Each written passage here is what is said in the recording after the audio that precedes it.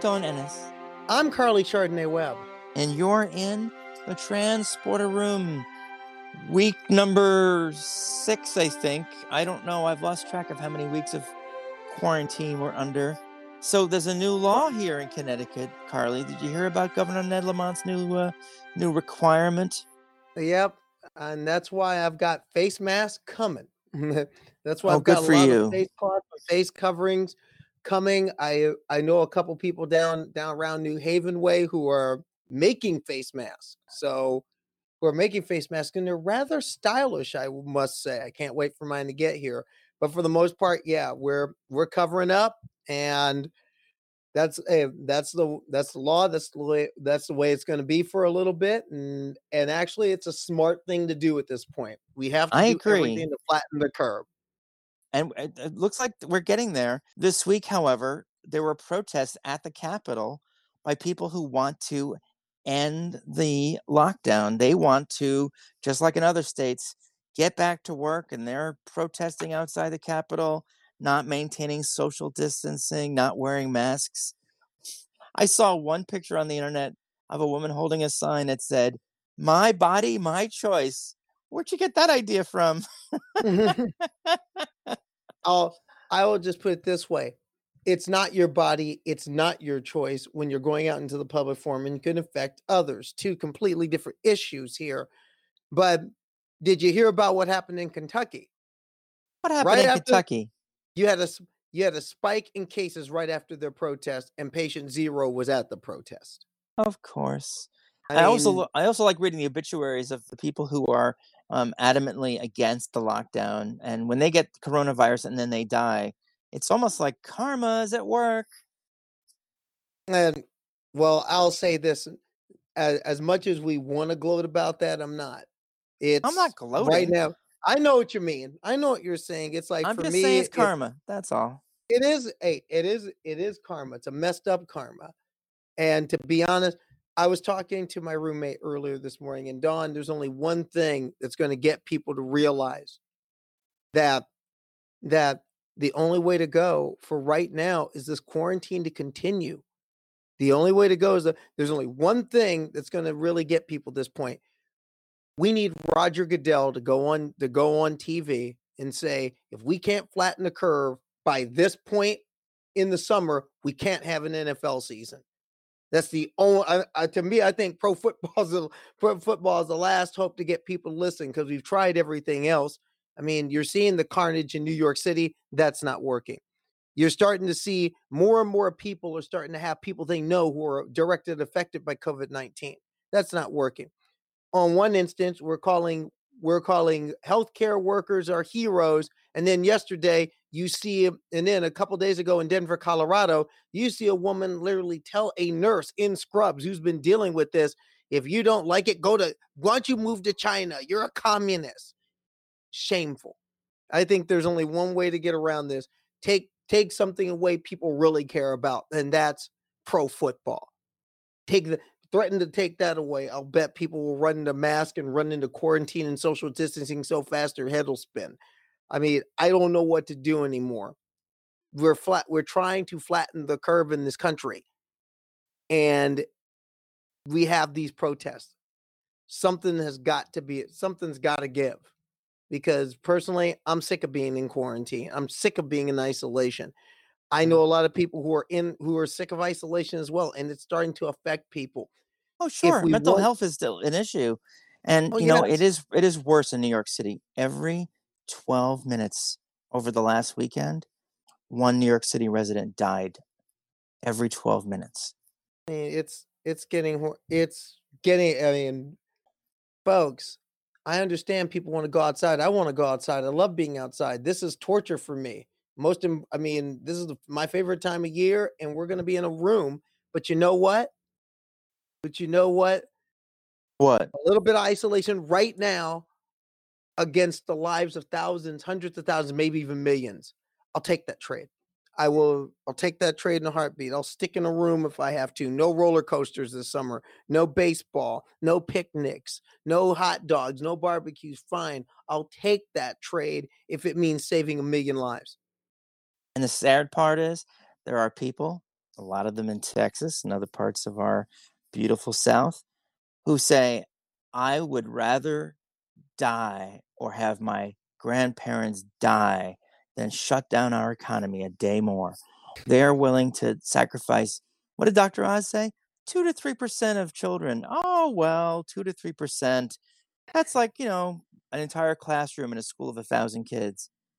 Just, I Yeah, don't understand. I want, I'm a capitalist, as you know. I want money just like everybody else. I want to have work just like everybody else.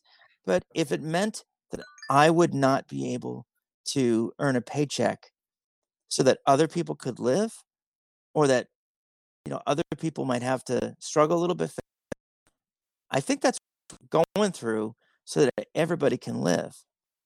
I don't understand. I was oh, I talking understand. to, It's called well, capitalism. I know, but let's get away from that. I was talking to a Okay. therapist today. My therapist and I were talking. I mean, I had trouble understanding that in one terrible day, we lost 3,000 people on September 11th. And in just a few weeks, 165,000 people have died worldwide. It's just unbelievable. It is. I mean, it's a rough situation no matter where you put it. For me, it's personal. I have a cousin in Georgia. He's in quarantine right now, along with about half of the post office he works for. Half of the people at the post office he works at. They're in quarantine right now. 7 confirmed cases just in one workplace. 7 confirmed cases. We're not ready to open up this economy yet. We're not, I mean, come on, May 1st? No.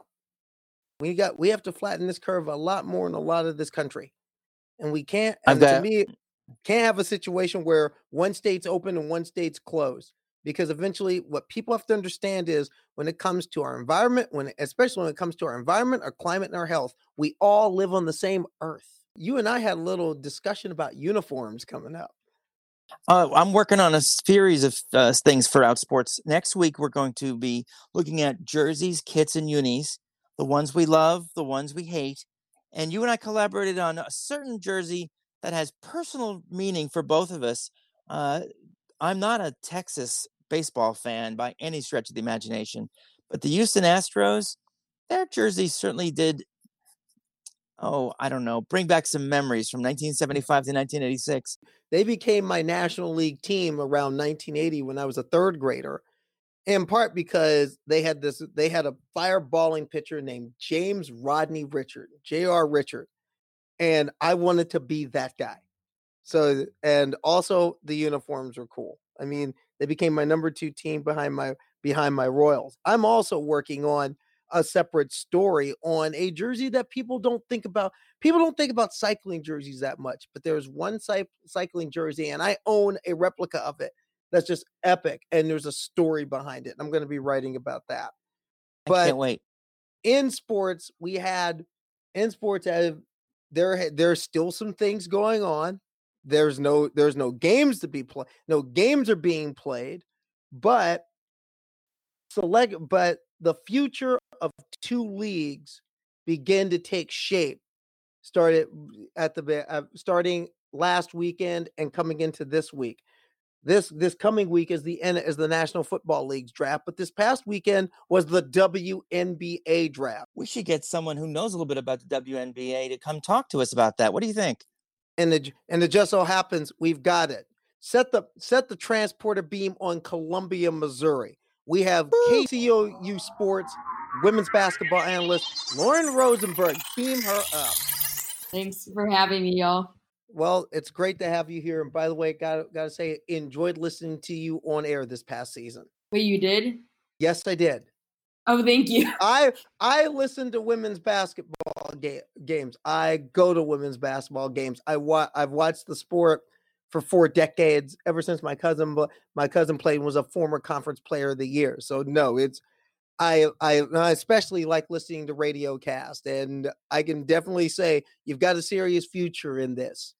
And I think you ought to keep at it. That's my view on it anyway. Cool. I love women's basketball. I love women's basketball broadcasting. It's my favorite thing to do while in college. Lauren, I'm new to WNBA and women's basketball. I started covering the Sun last season, and what a season it was. To sit courtside and watch them come this close to a championship was just a thrilling adventure. I never really enjoyed men's basketball that much.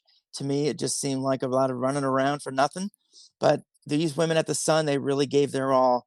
And I'm excited to talk to you again because we've had you on our Zoom Outsports conferences. We've been talking to you and we enjoy hearing your voice. And I agree with Carly. Carly's hit the nail on the head. You have a bright future in broadcasting. Thank you. Hopefully I'll be able to get a job in doing something. I don't really have a preference in like where to go type of thing. So like, I mean, there it is. Well, before we get into WNBA, why don't you tell us a little bit about how you're handling this whole thing with the coronavirus? You've got family far away, don't you? Yeah, so all my family is like my immediate family. They're all in Texas. They're on Houston specifically. I do have some family in Chicago and Long Island, but like, I mean, I'm from Texas. Like, my whole family is down in Texas and Houston, and I forgot my sister's in Austin. I have another sister in Tulsa, but like, we're all not in Missouri. Obviously, I'm not from Missouri. I'm a Texan, so like, I mean, it's not like hard per se to be away from them because I'm a very fiercely independent person. Like, my parents raised my biological sisters and I to be very independent. We all went out of state for college. So like, it's not hard, but I'm talking to them a lot more than like I'm normally did, because like normally I would know like I'm going home for like winter break, Thanksgiving break, which is normally my birthday, and then like spring break. So like but I haven't been back home, so I've been talking to them a lot more. But otherwise, it really hasn't been that bad here. The county we're in Columbia, Boone County, I don't think they've had a case in like a week of coronavirus. But the stay-at-home order is supposed to end on the 25th, but Missouri extended it to like the 5th. So I mean, of May. So like, honestly, who knows? But I'm really not doing bad. It's just like, I hate online classes. I hate all of the online classes, like every single one. Like, I'm taking 15 hours, like credit hours of online classes. I don't like that, but I gotta do what I gotta do to graduate. Yeah, I know. That's been kind of the mantra. You got to do what you got to do. But one thing that coronavirus I felt kind of really stole from us is what would have been a seriously epic women's NCAA tournament. In your mind, who would have won the national championship this year? Oh gosh. So a little like backstory for this is I write for this women's basketball blog on Fansided. I guess like it's an actual news site. I mean, we talk to coaches, SIDs, GMs. If you're covering the WNBA, I cover the Big 12, which is a nice refresher from not covering the SEC. So I enjoy because I'm also a Texas and a Kansas fan. Mizzou people, please don't kill me.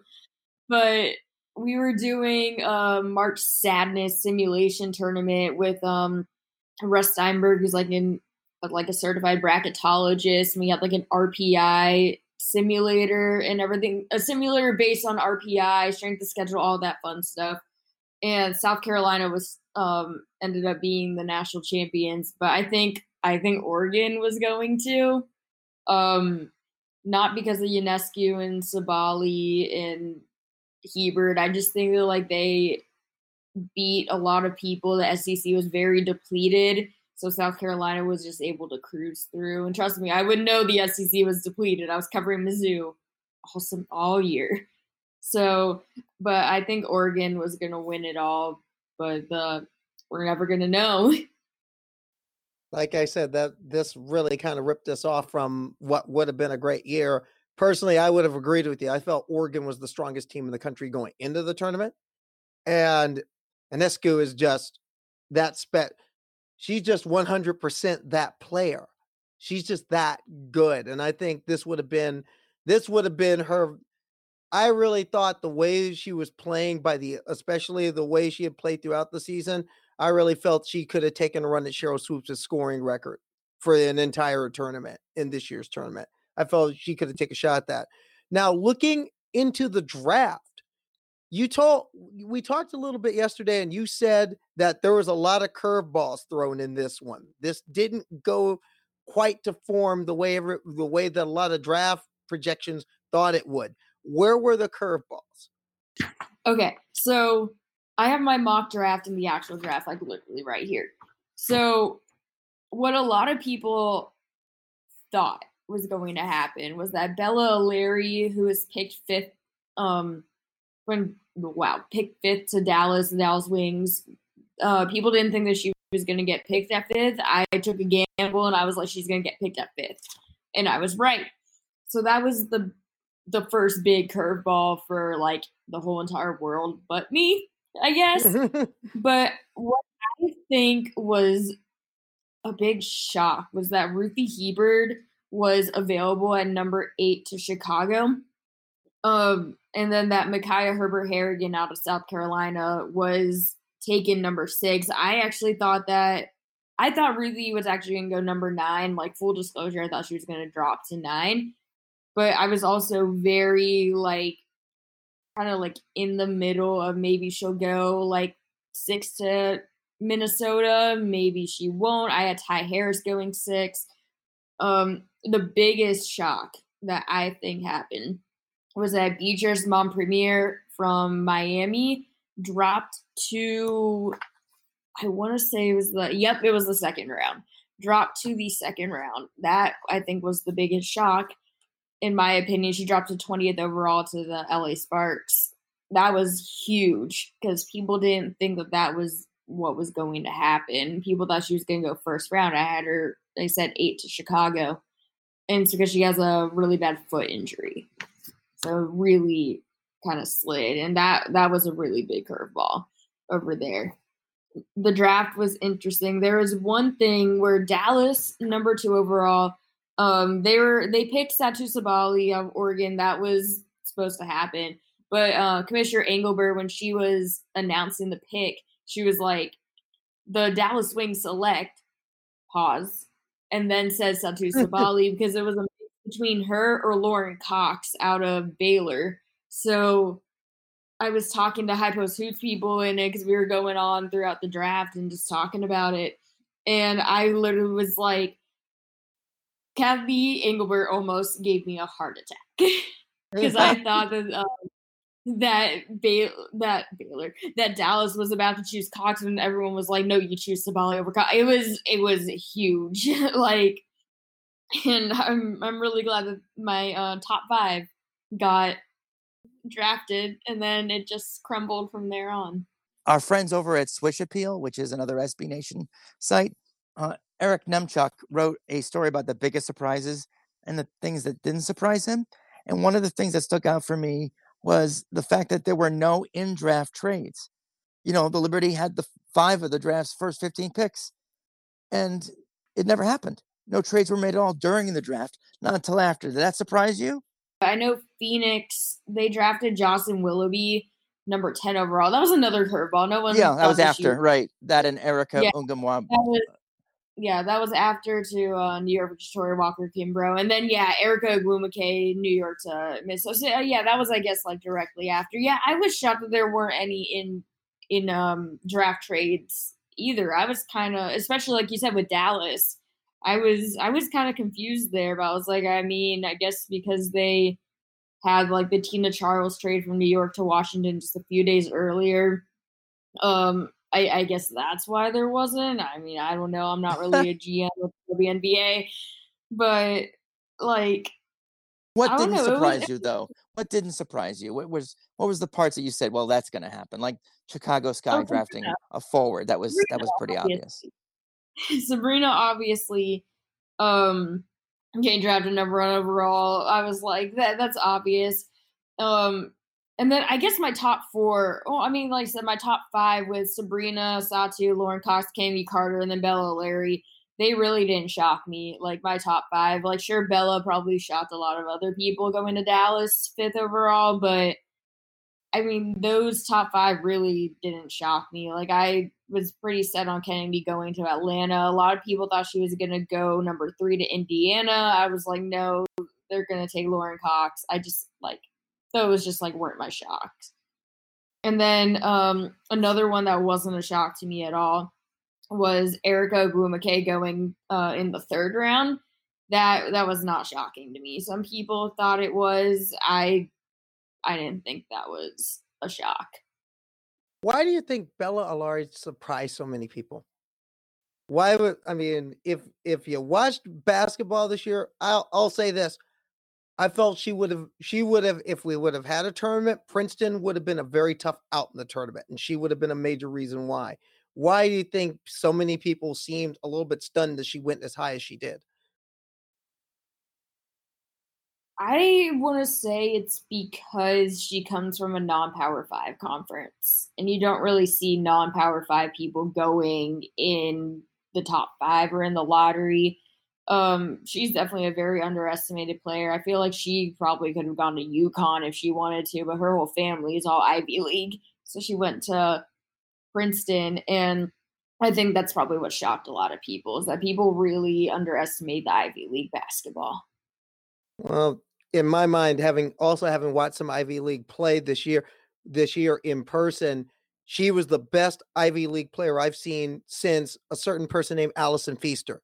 And Stanford can tell you how great Allison Feaster was. Feaster was, like you said, a Power 5 player who just happened to have an SAT score that was high enough to get an Ivy League. And that was the same thing with Bella. Bella comes from good basketball stock.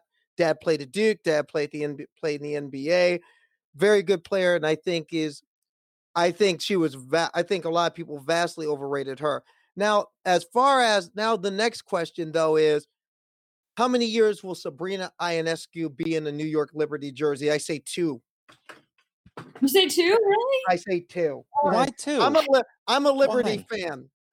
I'm a Liberty fan. I'll say this right now. I don't trust as much as I love the New York Liberty, I don't trust the New York Liberty.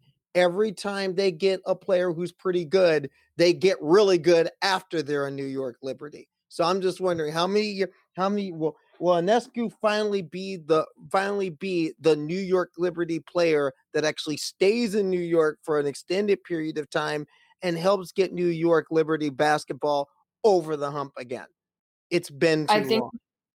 I think she will. I honestly think that Sabrina is going to be the face of the Liberty. I see what your point is, but like just from like watching her and like her demeanor and like her personality, I think that she's such a loyal player that she won't leave unless she's like forced out.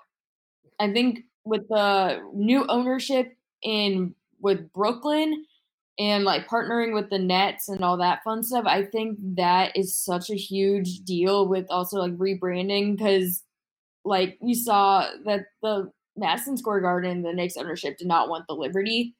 So that's why they kind of kicked them over to Westchester. And then like the Nets came in like, we want you. So I think that Sabrina is going to do so well and is really going to start like bring this franchise back to what they used to be over when they contested the Comets back in the 90s. Yeah, it's been a long time since then. But no, that's a good point to make. Is that the ownership changed hands? Dolan, it's one less thing for Dolan to screw up, which I'm very happy about. Now, I mean, now looking forward to the season, assuming they have one. I mean, for example, the Liberty have all these draft picks. They're going to be. I mean, it's going to be great, but they're going to be. But I have a feeling we'll be an also ran again this year. Who coming out the draft and coming in what we hope the season? Who do you think will shake out and possibly win the W and possibly end up winning the league championship? Assuming that we have a contest for the league championship. I want to say we're going to go back to Phoenix. I'm not saying this because I have bias that Sophie Cunningham, former Mizzou, like amazing, great, love her. Not saying that because of the team.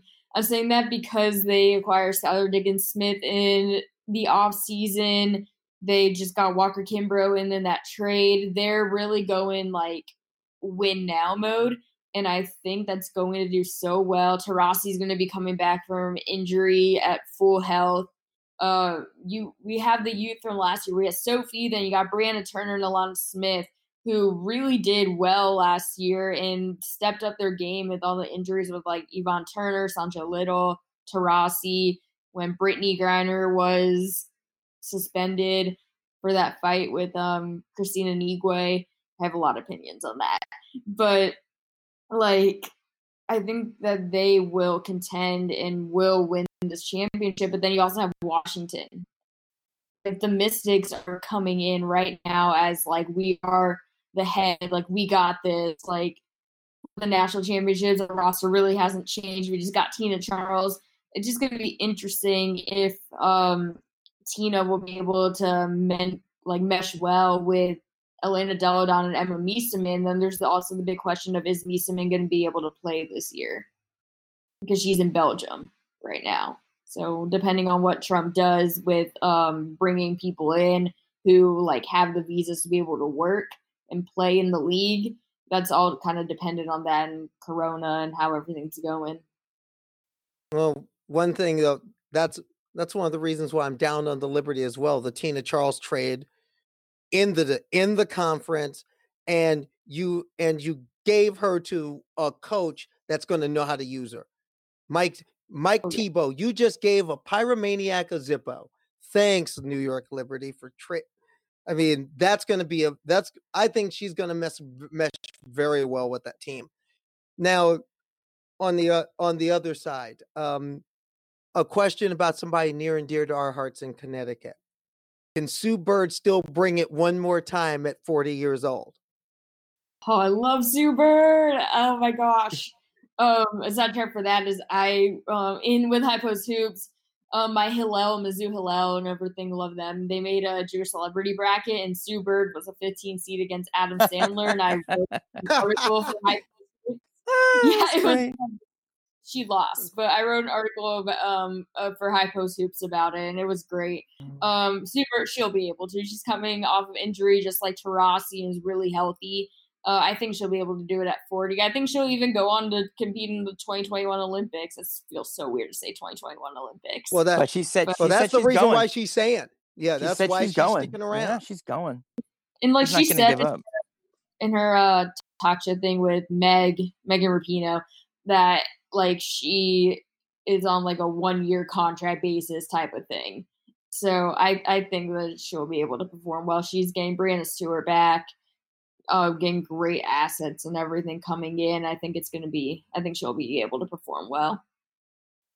I have to ask you now, the fact that this was virtual, this whole draft, it's historic, but also it's weird. What were your thoughts on the virtual draft? And how I loved it so much because I feel like you really got to see the personalities of the players from like their home. Like Satu Sabali is a goddess, and like her backdrop and everything really kind of brought back to her roots and stuff, like her like ethnic roots. And I thought it was so cool just being able to see that, being able to see like family reactions like right next to them. Like sure, they're all at the table and everything when you're at like the actual draft, but like they're all like sitting on the couch like together, and you get to see them through the whole time through like the interview process. I really liked it. I thought it really kind of brought out like the familial aspect of the WNBA as well. I have a feeling that that's something the WNBA should consider going for future years, as opposed to the flying everybody having the dog and pony show. I was rather entertained. If you were commissioner of the WNBA, what's something you would do right out of the gate to try and get more people to love this sport the way that we do? Oh my gosh, I would wholeheartedly pressure ESPN to put on as many games as they possibly can. I personally would like, as a non-commissioner type of thing, I personally would rather be watching women's basketball than poker. I mean, honestly, and people, when they'll go to ESPN, if they don't even know a WNBA game is on, and they'll either switch it or they'll be like, oh, this looks cool, and give it a chance, and I'll bring in more fans. So I would kind of be like, definitely a lot more exposure. And also, and this has been going around Twitter, like there's no tomorrow, merch. a lot of merchandise. You need to have more merchandise. I'm waiting for those like name and number shirtsies type of thing because I don't really wear jerseys unless I'm like actually playing a game where I have to. So I want a Sophie Cunningham Phoenix Mercury shirt. Like I really want that. So doing that and everything to be able to customize shirts that way, and I'll also like give commission to the player. I think that's super cool. Just kind of expanding, getting like unisex and men's sizes because like there's the stigma that men don't like women's basketball, but that is so not true. There have been men like everywhere, and in so many articles I've read that have been wanting like U.S. women national team for soccer, wanting like Mega Rapinoe jerseys, and they can't get it because they don't have it in men's sizes or unisex sizes. They don't, and lots of they don't have in like youth sizes either. So like expanding that to be able to get like the bigger audience who wants to represent like the teams like by wearing jerseys and shirtsies and all that is huge, and that also brings in more revenue. So I mean, I would do that in a heartbeat. I'm curious. I want to go back to something. Who ended up winning the celebrity bracket? Who won? Oh, we're not done yet. It's not done. Oh, it's not done yet. Not No. done yet. I still would have picked Sue Bird in the upset over Adam Sandler, but that's just me. Well, who's your favorite team, Lauren? Who's your favorite team? I don't have one. And like full disclosure right over here is I didn't even become a big WNBA fan until like a few years ago. And I guess I became a huge WNBA fan last year when Sophie was drafted. But like otherwise I never was exposed to women's basketball. Like I played and everything until I decided to go forth with tennis instead. But I was never exposed. And like I'm from Houston. We had the first dynasty in the Houston Comets. And like I was never exposed to women's basketball, so I don't really have a favorite team. But I have been doing so much research in the WNBA for the past like 2 years. And like I literally have made like team packets, and I've done 3 teams. I've done the Comets, the Portland Fire, and the Miami Soul and everything, like doing so much research just on my own for fun so I can get more invested in the W. But I really don't have a favorite team. It's just because I was never exposed when I was younger, which is unfortunate. Well, Lauren, tell me about your road to getting on the radio. How does girl from Texas come up to MIZZOU, get on air, and you were covering Missouri women's basketball? Tell me about the road of how you got there and how it's been these last few years. All right. So my junior year during spring break, I went of high school. I went to it's now called the Show Me Tour, but it was called the Black and Gold Tour. It's a huge event that Mizzou has like a few times a year. And it brings in like thousands of people, and you're divided into groups of going on like the tour of the campus. You tour different majors and programs depending on what you wanted. So I initially came to Mizzou to, well, people are like, oh, why'd you come to Mizzou? They're like, did you come for the journalism school? Because it's like a top in the nation.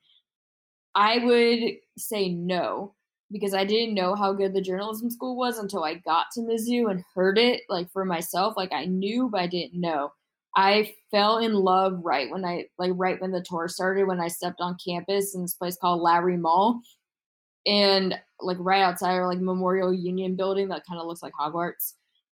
But I kind of fell in love. It wasn't spring break. The other 2 schools I visited before Mizzou was last was during spring break. So I got to really feel the campus, feel the people there walking, all the students, the faculty. I went to the journalism school to get like the lowdown on kind of like what the J School was, the programs they offered within it, all that fun stuff. And then I got in my December of my senior year, and like a day later, I was like, I'm going to Mizzou. So that's how I got there. Now, I was in something that they called the freshman interest group, and I was in the sports journalism one specifically, which is in the dorm called South, where all the athletes live. So it's kind of like you got the sports learning committee with the athletes live there. You got sports journalism, freshman interest group, there's sports management. It's just like all different ones. And we had the or the sports directors of KCOU, of KOMU, which is an NBC affiliate, KBIA, which is like the NPR station, so affiliate, and MUTV, which is another student media thing.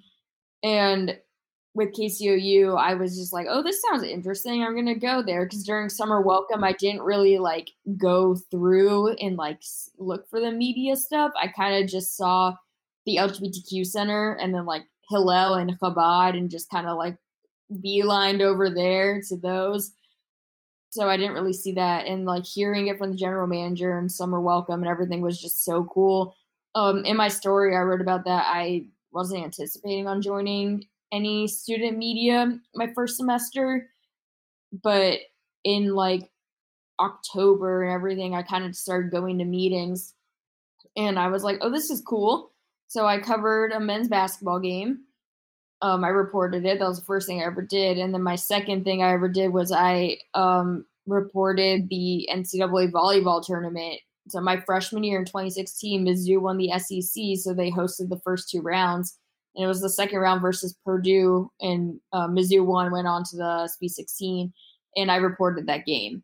So that was kind of like, I have a lot of opportunities here. This is so cool. Like, I'm staying. And that's kind of like how I really got into it. Tell us about coming out at Mizzou. Coming out of Mizzou, like in general, is obviously I went to the LGBTQ center, so immediately I was out with them. I came out to my roommate like before I even met her, so like second semester of our senior year. So like that was easy. And then I decided to come out to my freshman interest group because I was just like, I can't like live a lie type of thing, quote unquote. So I came out to them and they had my back. They didn't care. So I was like really cool. And then coming out at KCOU, because like I didn't join or want to join initially because I didn't want to be out in that capacity. I was very overwhelmed, very intimidated.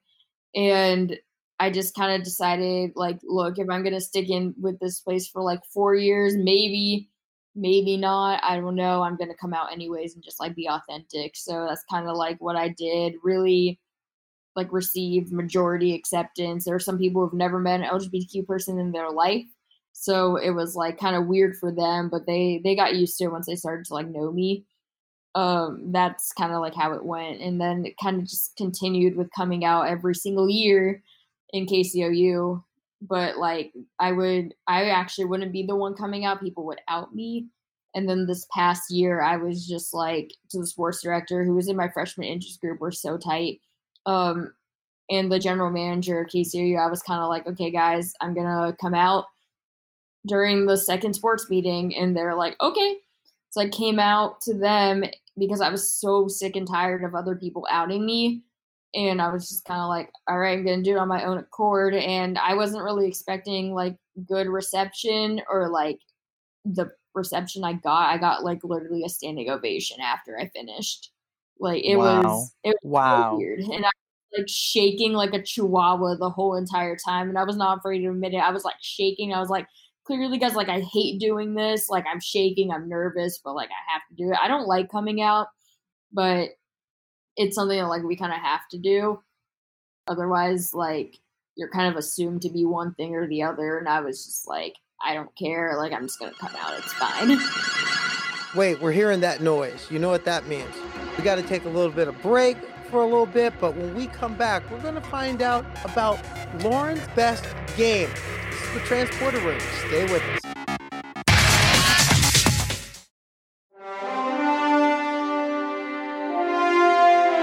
Welcome back to the Transporter Room with Carly Webb and me, Dawn Ennis. Our guest is Lauren Rosenberg from Mizzou. First, Lauren, that's an interesting story. That's the way a coming out should be. And since then, you've been mic side for some big Mizzou sports moments. But what stands out for you? What do you think was your best game? Okay, so I actually have 2 series that were my best games. And they're all my senior year. So first off, broadcasting. So, okay, I broadcasted or covered or reported 5 postseason tournament type of thing series. And I reported, like I said, 2016 NCAA volleyball tournament. I was in studio for all 3 games, first round, second round, Sweet 16 in 2017. So I wasn't able to travel to any of them because I had sorority obligations. Junior year, I traveled to Lincoln and reported the first 2 games. And then this past year, I broadcasted the first 2 rounds of the NCAA tournament for Mizzou for volleyball in Lincoln. So we traveled to Lincoln again. One of my crew members was the same guy I did it my junior year with. He was a freshman at the time, now a sophomore. And that was my favorite thing. I love volleyball. I really do. And being able to broadcast those 2 games was so much fun. I just kind of love the intensity of doing it. It was like just like announcing the kills and digs and just the score and the highlighting the people. That was one of my favorites, but my all-time favorite one was the SEC women's basketball tournament. The first 2 rounds, Mizzou versus Ole Miss and Mizzou versus Tennessee. Those were my best calls I think I've ever had, and those were my favorites. I also got to meet Candace Parker, so that was really cool. But those were my favorites. In the first game against Ole Miss, we were sitting behind ESPN, so like you could see us like talking into the microphone, and then like our reporters right there, like right behind like Tamika Catchings. I can't remember who the other broadcaster was. So like we were right behind on ESPN. It was so cool, like being able to see us on TV when we do radio. And then like the second game, like Mizzou lost, but that was such a tight game until like the 4th quarter. And I think those are my favorite calls I've ever done. Like I said, obviously I love basketball. So being able to like yell out like Asia Blackwell with the 3 and everything, it was just like so much fun. And just the energy at the tournament was, in both the volleyball and the women's basketball tournament, were just like there's nothing that can describe the tournament of postseason and like the feel of postseason. It's just like, and it makes the call so much better because then you can hear the background noise, you can hear the fans. And like that's what you want. You still want to be able to hear the broadcasters and you want to hear the fans. You want to try to get the atmosphere as much as possible on radio and obviously on TV, but it's harder to do it on radio. You just like have to get it. And it just made the call so much better, so much more entertaining for us as the broadcasters and then for like our listeners. I think those are my all-time favorites. That just took me back to my own college memories, covering the same sport, doing the same thing. That I bet that was a lot of fun. So I think I know the answer to this question, Lauren, but what's your dream job after graduating? And do you think that being a woman is a hindrance in this current state of the industry? So ideally, I really want to cover in both like concurrently the WNBA and NCAA women's basketball. Like I feel like that'd be so much fun, especially being like in a WNBA city and covering like a college right there. Like I really do want to go to Phoenix and cover like Arizona State and like the Mercury, like right for them report. I mean, I would love to broadcast, but that is there's a lot less opportunities to do do broadcasting than there is to write. Like those, but like ideally, like those would be like my number one like go-tos. Like I want to do that so bad. And I was actually just talking to my mom yesterday, like last night, about if the Houston Comets ever come back, I will gladly move back to Houston to cover the Comets and like University of Houston or like Rice or Texas Southern, like women's basketball or Houston Baptist. Like I don't care. Like I just like really want to cover women's basketball. Like that would be the dream. Well, I can tell you that dream is out. That dream is out there as the game grows. But before we move on, it's still a man's world, unfortunately. It's still hard for women to break in. There are women broadcasters and color analysts, and there are more women on sidelines in NFL games than ever. But you don't see a obstacle in your gender? I think there definitely is an obstacle, as like you said, like it's a very male dominated profession, obviously sports in general. But I feel like it's coming to a time where with women's sports that they're getting a lot more like women to cover women's sports. I've been noticing that lately in like a trend of like this past season. And I feel like companies are kind of like being like, oh, wait, we should have women broadcasting or reporting or writing women's sports. Huh, I wonder why. So, Wow, what a like, concept. right? Like, oh my gosh, women covering women's sports? Like, because who knows women's sports better than women, honestly, especially like if you played, like, even if you didn't play, like, and that's not, and then people can make the argument that people know, like, that men know men's sports better, but I feel like because women have to continuously, unfortunately, prove themselves in knowing sports, I think women actually know men's sports better than men do. You know what? I can attest to that. I can attest to having to work, especially having worked with some of the top women in the business, including having the opportunity to have some good access to one who is a graduate of the University of Missouri and is one of, I think, is the best writer in the country as far as women's basketball is concerned. So no, I'm with you. I mean, you'd be surprised that there's a lot of women that can beat them, that can beat down knowledge wise a lot of barflies in this country who think they know sports. Um, for yourself, one thing you covered University of Missouri, and this past year, their women's basketball team kind of had a rough year. What's it like covering a team that's struggling? I think it really wasn't that hard because like we had to go back to like what I grew up with when following sports. Like I'm a New York Giants, Golden State Warriors, and Boston Red Sox fan. But I am from Houston, so that makes me know he's Houston Texans, Houston Astros, Houston Rockets. In the days like when they were not that good, when the Astros were called the Lastros and the Disasters, I still went to game. I would beg my dad to let us go to games. He says season tickets, then kind of just like drop them, especially when they moved to the American League. He's a Mets fan, so you know you would get the Mets Yay! here. Yay! Oh, We'd go to those games, but like I would have to beg him literally to let me go and like to get us tickets to see the Astros when they were just horrendous. And I think that upbringing of really awful hometown sports for a good period of time was kind of like gave me an advantage of not like or I guess of being able to still appreciate Mizzou women's basketball despite their really bad year after losing Sophie Cunningham and Lauren Aldridge. And I guess we can mention Sierra Porter there too.